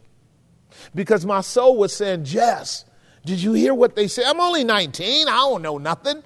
Like we don't, right? But here are ministers serious about you getting your soul right with God. It was so refreshing. The next day we were dealing with crazy world. You had this voice speaking into your ear. This is what John Bunyan is doing with Pilgrim, is he not? He's letting us know, Pilgrim, get into the door. Don't delay. Remember what Goodwill said. It's because the enemy of your soul has strategically set up a castle right outside of the gate for which he shoots arrows at the hearts of anyone trying to get in. I'll talk about that next week. Who has the mic? Michael? Michael, did you have a mic? You ready? All right, talk to me, man. So I was reading a commentary about Spurgeon on the narrow gate and on the pathway that Christian first took, where he got sort of distracted by worldly wise man. So that's before the narrow gate. Right. Okay. Even though he was directed by evangelists, you see that narrow gate over there. And he said, no, I don't see it. Well, you see the light. Yeah, I see the light. And I don't think Christian delayed, but he got distracted along the way until he got to the narrow gate. No, not there. Once he's there with evangelists the second time, yeah, no delay. I'm talking about the first time. Okay, so you're mixing up. So I'm trying to understand where the commentary was saying that evangelists kind of blew it the first time by not explaining how earnest Christians should have been to get there. That would be. I get you. This is a kind of rabbit hole. I think I said this on Wednesday night. I'll say it again here. There are so many commentaries on the Pilgrim's Progress, so many different critiques, analytical critiques of the early Puritans, Catholics. Everybody attacked John Bunyan's writings because they wanted to tell you and tell me what they thought the procedure of salvation should be, and that in some areas John Bunyan didn't treat the subject as well as he could have. In other areas, he overworked the subject. And so Mr. Spurgeon, who lived a little bit after John Bunyan, is enjoying an experience of ministry that I must say was quite different than Bunyan's. So what I'm doing is listening to 2 ministers talking about salvation from their own perspectives. They're not bad, they're just different. Did that make some sense? Yeah. And as powerful as Spurgeon was, a lot of works. The reality is God used Bunyan in a way in which it's undeniable that the hand of the Holy Ghost was on him. Yet he's open to critique. So we're not going to go into that analysis because it's late. You just have to watch that when you're going. You can draw a concluding statement if you want to. But what I think I gathered from tonight, what you were saying is Christian's initial walk towards the narrow gate wasn't earnest. Right. In so much as he really wasn't truly convicted. No. And the second time... No, I'm with you. We're going to have a conversation. But the second time, he was much more understanding of his peril. Right. So it's not that he wasn't truly convicted. He was truly convicted. Go back and read him. He wasn't deeply convicted enough. Okay. What we're working through is John 16:8, category A, convinced of sin. This is what I'm working with you guys on. All the way up to, even now, he's not done being under the conviction of sin. Even when he gets into the wicket gate, he's not done. His burden is still there until he gets up that hill. Mm-hmm. Right. So we're under the first work of the Spirit, which I personally appreciate what John Bunyan is doing. He's saying the work of bringing a man or woman to a level of conviction of sin before they close with Christ at Calvary can be extensive and long and drawn out. I know that to be true as a pastor. When it comes to Charles Haddon Spurgeon, he's saved at 19 years old. He's a single man. And about a year or two later, he's preaching at the tabernacle because a prominent pastor dies, one of them of which is John Gill, and another one of them Spurgeon. And Spurgeon is having success everywhere. Okay, Spurgeon, just because the Lord used you to bust wide open England doesn't mean he's going to use everybody the same way. Okay, Spurgeon, so, by the time you're 25, all of England knows about you and America knows about you. John Bunyan stayed relatively obscure almost all of his life. God works with us all in different ways. Am I making some sense? I just wanted to embellish upon that because it is beautiful, and I could take you guys through a plethora of different theologians and perspectives at that time, and I don't want to do it. Did what I say help a little bit, Michael? Yeah. It was just a gradual, incremental increase in the depths of his conviction that was coupled with experience now that helped him go, oh, okay, now I can see how deceitful. I mean, by the time he's done with Worldly Wise Man, he's been wide open to evangelists, and evangelist is reproving him. And by the time he gets to the wicket gate, he's saying, look, I don't even deserve to be here. That's beautiful. Yeah. A broken and a contrite heart, the Lord will never despise. He's closer to God than he was the day before. Am I making some sense? All right, very good, very good. Thank you. I love this kind of commentary. Who else has the mic? My sister Jamila, go ahead on. So last week you mentioned the term backsliding, and you said that you were going to circle back to it. But I don't think you did, and I just wanted to know if you can. Is that Hosea chapter 4:16? It's in your previous outline. Pull up Hosea 4:16 if it'll show up. The word backsliding is used 2 or 3 different times in the Old Testament. Thank you for that, because this will be answering the second question after. Oh, yeah. See, the old man ain't that. See, now, yeah, look at that. For Israel slideth back as a backsliding what? Now, don't deal with the second line yet, because that just means he's getting ready to bring them into political and civil judgment. They're going to suffer for it. That first line. What does it mean to be a backslider? Great question. Do I have any questions up there, by the way, in the Zoom? None? Okay, please do. Let's talk that through for just a minute. It's not hard, but it needs to be understood. So, again, church in the 21st century, I have observed, ladies and gentlemen, our churches are not really good at theology, particularly in the Old Testament. I got a reason why, and it's emerging today with hyper-Zionistic ideology. But the problem is we should have been much more serious about how to exegete Scripture in the Old Testament in a critically analytical way. The prophets used this term going all the way to the book of Deuteronomy.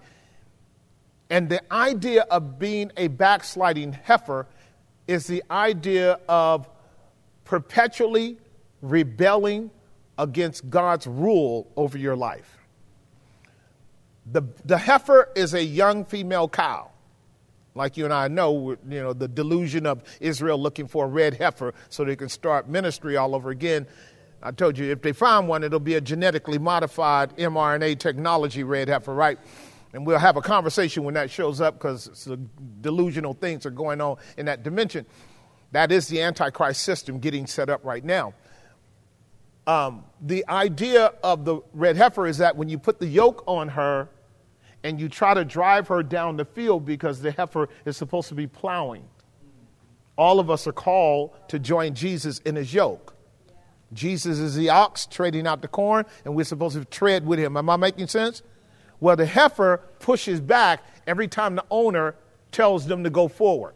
They push back. You see the metaphor? Backsliding heifer.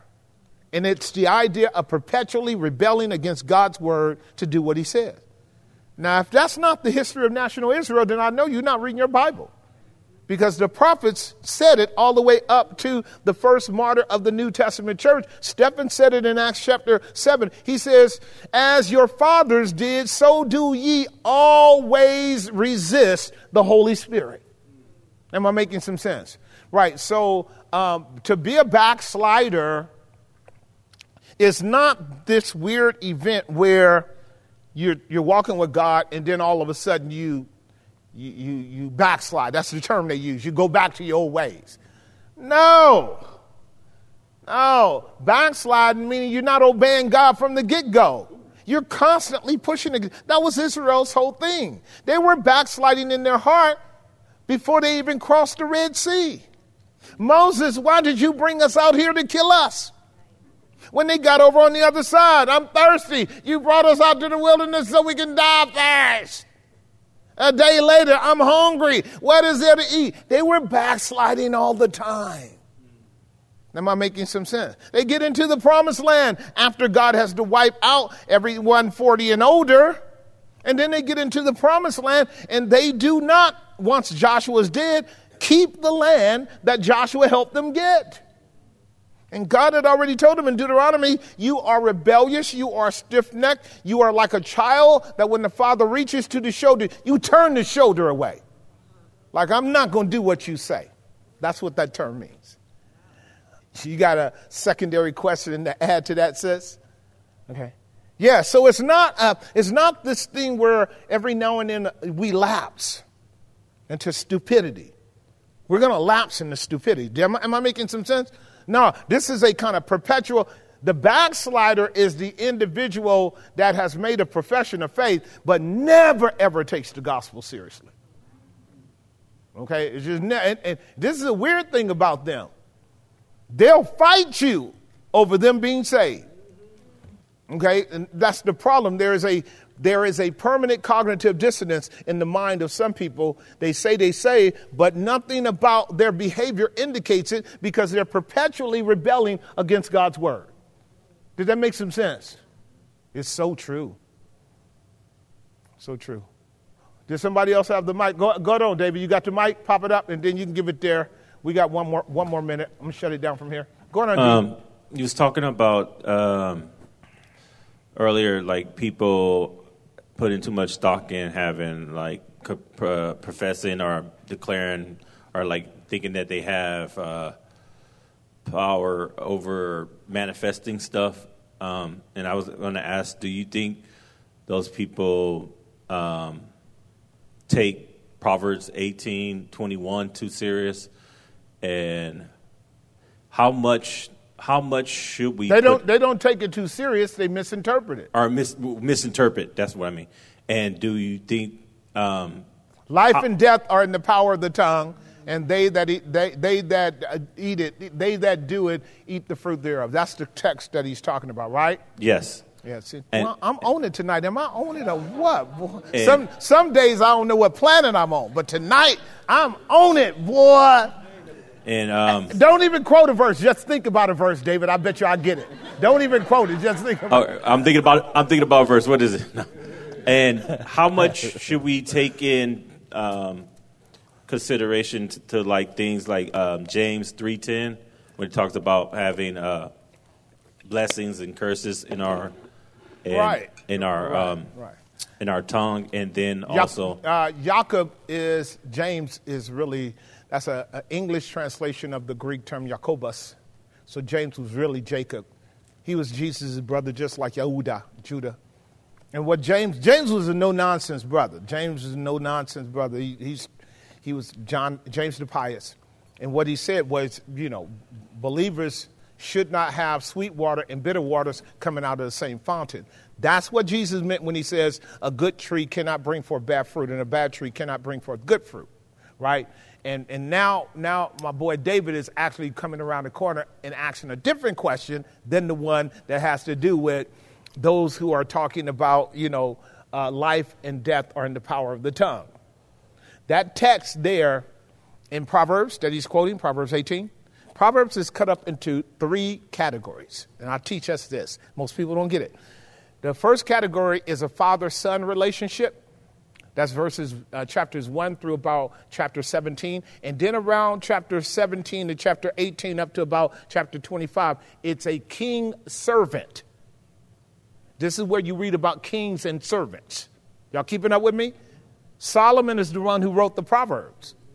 So Solomon both was a son, and his father David was his father. Just like in the faith, you and I are sons, and God is our father, right? But Jesus is king, and we're also his servants, are we not? Yep. So we talked about 3 covenant paradigms, right? Father, son, king, servant. What's the last covenant paradigm?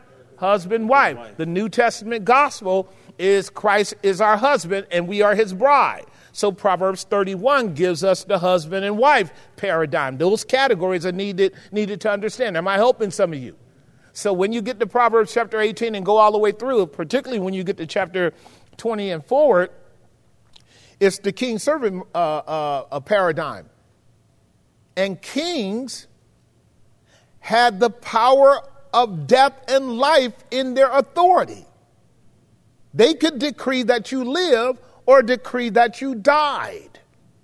This is what I'm saying. I'm watching right now Marco Polo, and it's crazy what was happening back in the day with Attila the Hun and the Mongolian rulers, and even with the papacy, because they got caught up in a power dynamic as well, as you guys are already seeing in the Middle East as well. This notion that you can just decree people dying is the idea of playing like God, and you guys know the kings took on a kind of God-like authorial position, did they not? They could let people live, or they could let people die. That interpretation that I just rendered to you makes sense, doesn't it? The idea that you can speak things into life or speak things into death is foolishness. Now, God may bless you and I when we set our heart to do something, but you know what James told us about anything that we set our hearts to do?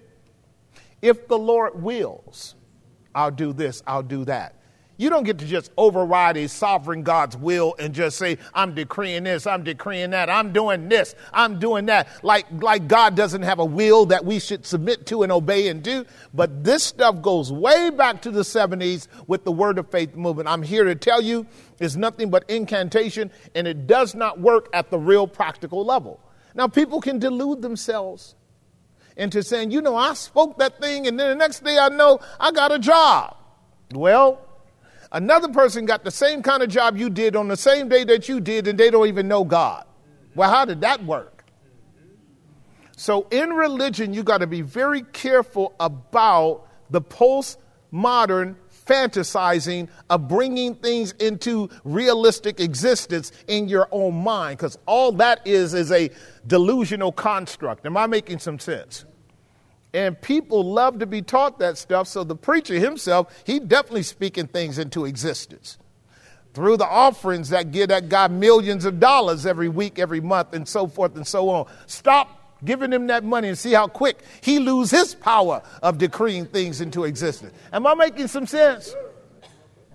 The church needs to wake up. All right, one more. Who had the mic? Okay, my boy. Oh, come on, boy. You've been with me 500 years. It ain't got but one knob. Leave him alone. It's got one knob on there. Slide it up. I'm on. Hey, and Tracy, you got a green light. All right. So, kind of got a 2-part thing going on. The sister back here, which was asking about backsliding, that was a good question because I'm perplexed about it. So, in simplicity, backsliding would be not a believer? In a sense, but it's more than that.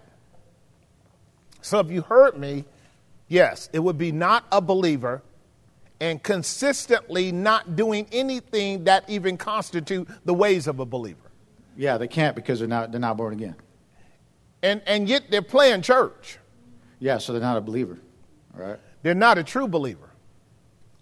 Right. All right, so sit with me, because I'm teaching these folks this. I got it.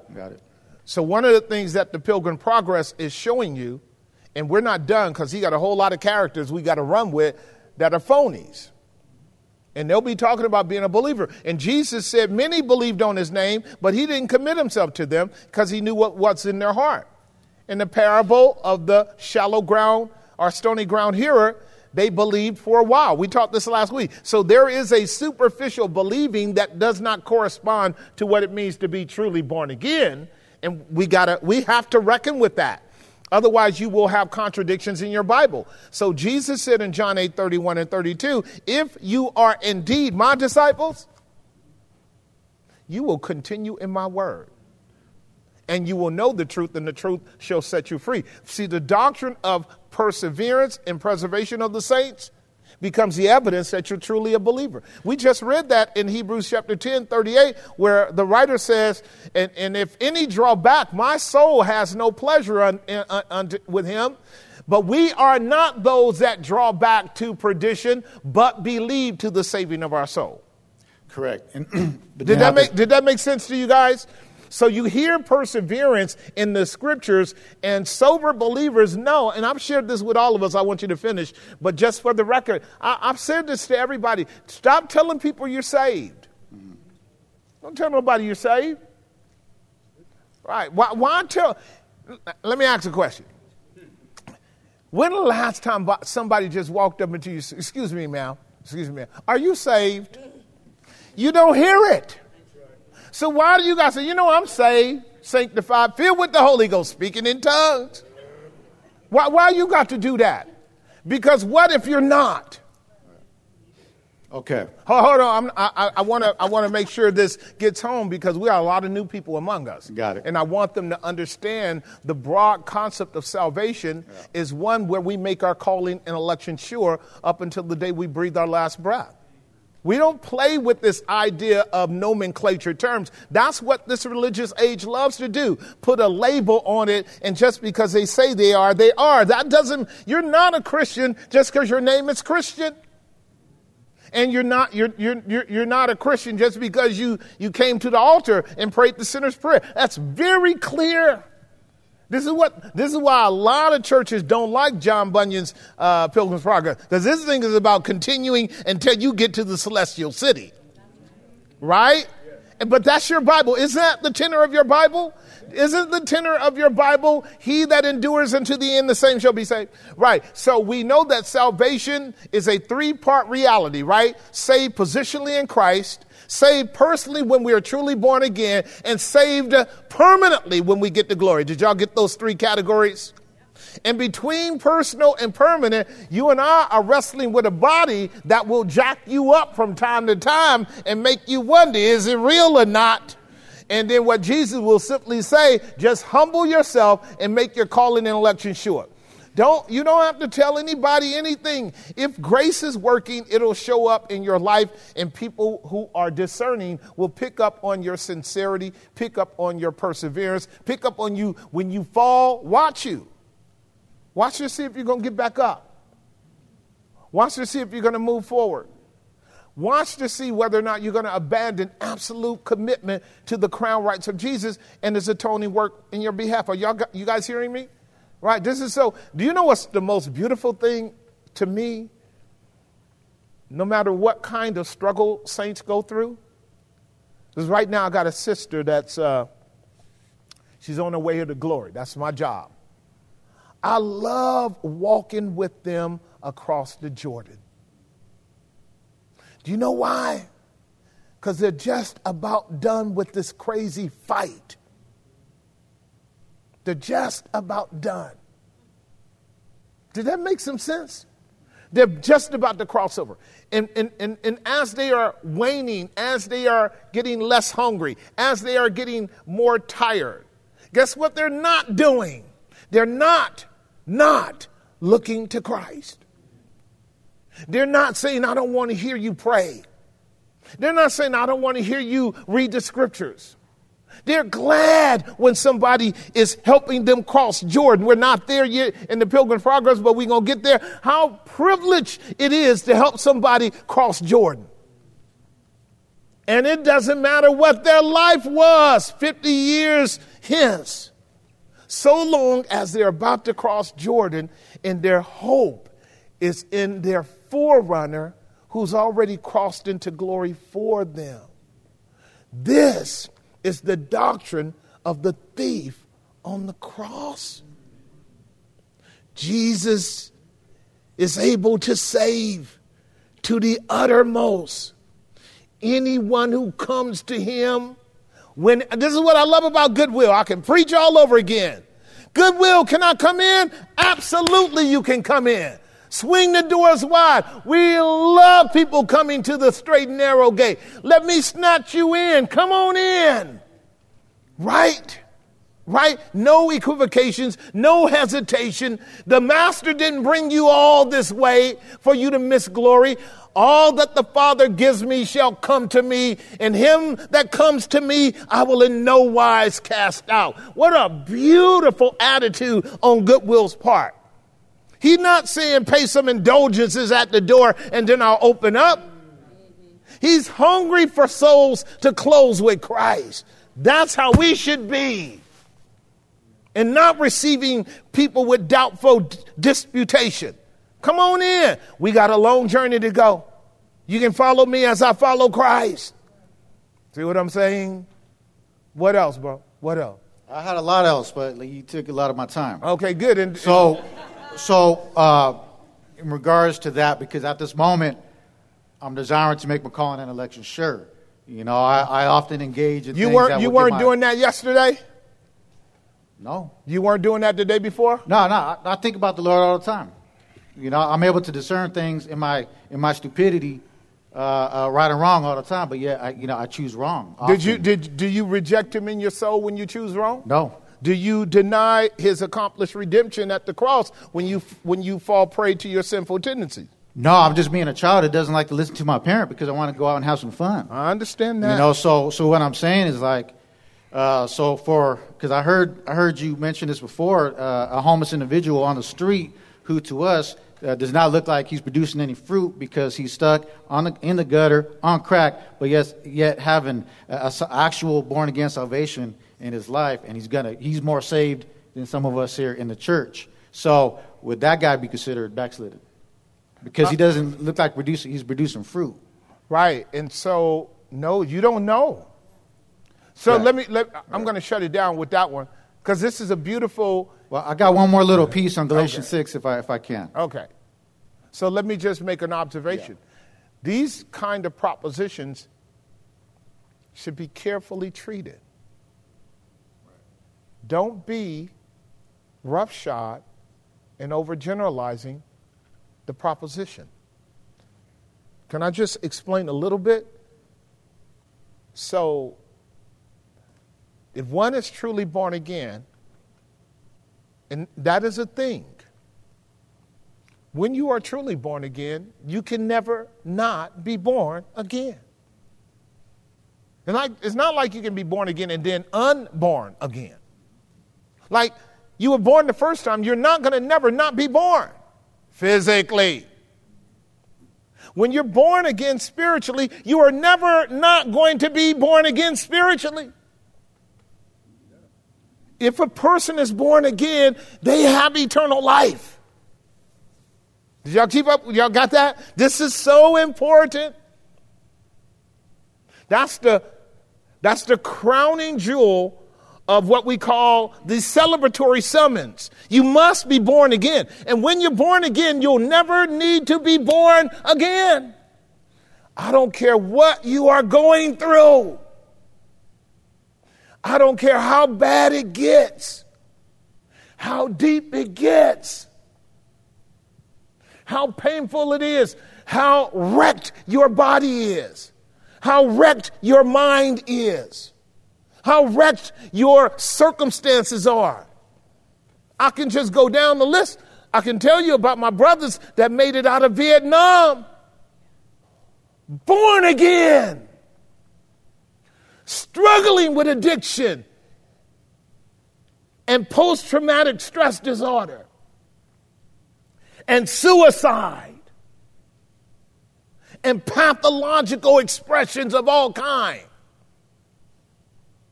Trapped in a body that has been traumatized and abused by the system. But the Spirit of God, as the scripture says, but we have received the incorruptible seed of the gospel by which you're born again. And so my inner man is renewing and my outer man is perishing. And the paradoxical reality of that makes some people wonder, because I happen to be one of those that is the casualty of a whole litany of rebellion on my part and rebellion on other people's part. And now my life is being shut down in the area of what we would call obvious fruit-bearing, upward mobility, kind of prosperous obedience, which is fine. God would like that with all of us, but not all of us are going to have that journey. Not all of us going to have that journey. See, if you let the Bible teach it to you very carefully, Lazarus, the beggar, looked it bad. None of the Pharisees called him saved. He was a beggar in the street with swords and wounds, and he was pitied and mocked and ridiculed. There was no external evidence that he was a thriving believer. And he was born again. This is called the mystery of godliness, Christ in you, the hope of glory. And I promise you, if Lazarus had to answer before the public opinion as to the mess that he's in, he could give you all kinds of reasons why he's there. But as you're going to learn when we get into the interpreter's house, an interpreter took Christian to a man standing beside a wall, and a flame was going up. And on that side where the flame was going up, the devil was pouring water on it to quench that fire. And it was going down and down and down. And then you know this, the next thing happening, the flame comes back up. And Christian is going, what is this? An interpreter takes him around to the backside of the wall and shows him a man who has a pitcher of oil. And every time the devil pours water on him, the man with the pitcher of oil pours oil on the fire. That man is Christ Jesus. The oil is the Spirit of grace that won't let the fire go out no matter how much water you pour on it. This is because he who hath began a good work in you will perform it unto the day of Jesus Christ. My sheep hear my voice. Another they will not follow. I give them eternal life, and they shall never perish, and no one shall pluck them out of my hand. My Father who gave them to me is greater than I, and no one is able to pluck them out of his hand. This is where glory is going to have a day of absolute splendid triumph on the part of the Father for a host, an innumerable host of rebel sinners saved by grace, broken in the flesh, but kept by the Spirit. Right. I would hope none of us in here would have to go through the kind of tragedies that some of our brothers and sisters have to go through. But I know we will. I know we will. See, children of God, often Christianity wants to make this thing easy and cut and dry. But nothing about life is easy and cut and dry. Nothing about life is easy and cut and dry, except we have a Savior who can meet us in the depths of our pit and keep us in the midst of darkness. Maybe to preserve us just for the last day, so that some of us will just be tokens of his eternal mercy to be displayed with the rest of the saints when he comes again, so that the first shall be last and the last shall be first. And nobody will boast about how many good works they did and how many souls they saved and how many miracles they performed. We all got in on the same ground. The grace of God in Christ. high, low, black, white, green, male, female, of every nation, kindred, tribe, and tongue across the world to the end of time. That's what heaven is about. And I saw a number that no man could name, says Revelation chapter 7, who were praising God for having redeemed them out of every nation, kindred, tribe, and tongue, saying, hallelujah, hallelujah to the Lamb of God that was slain and he hath redeemed us. To him be all praise, glory, dominion, power forever and forever and forever. This is a sinner's gospel. All right, let me close in prayer.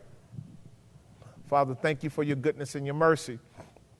Thank you for your warnings. Thank you for a Savior who ate and drank with sinners and publicans and tax collectors. He ate with Pharisees as well. Glad to hear it.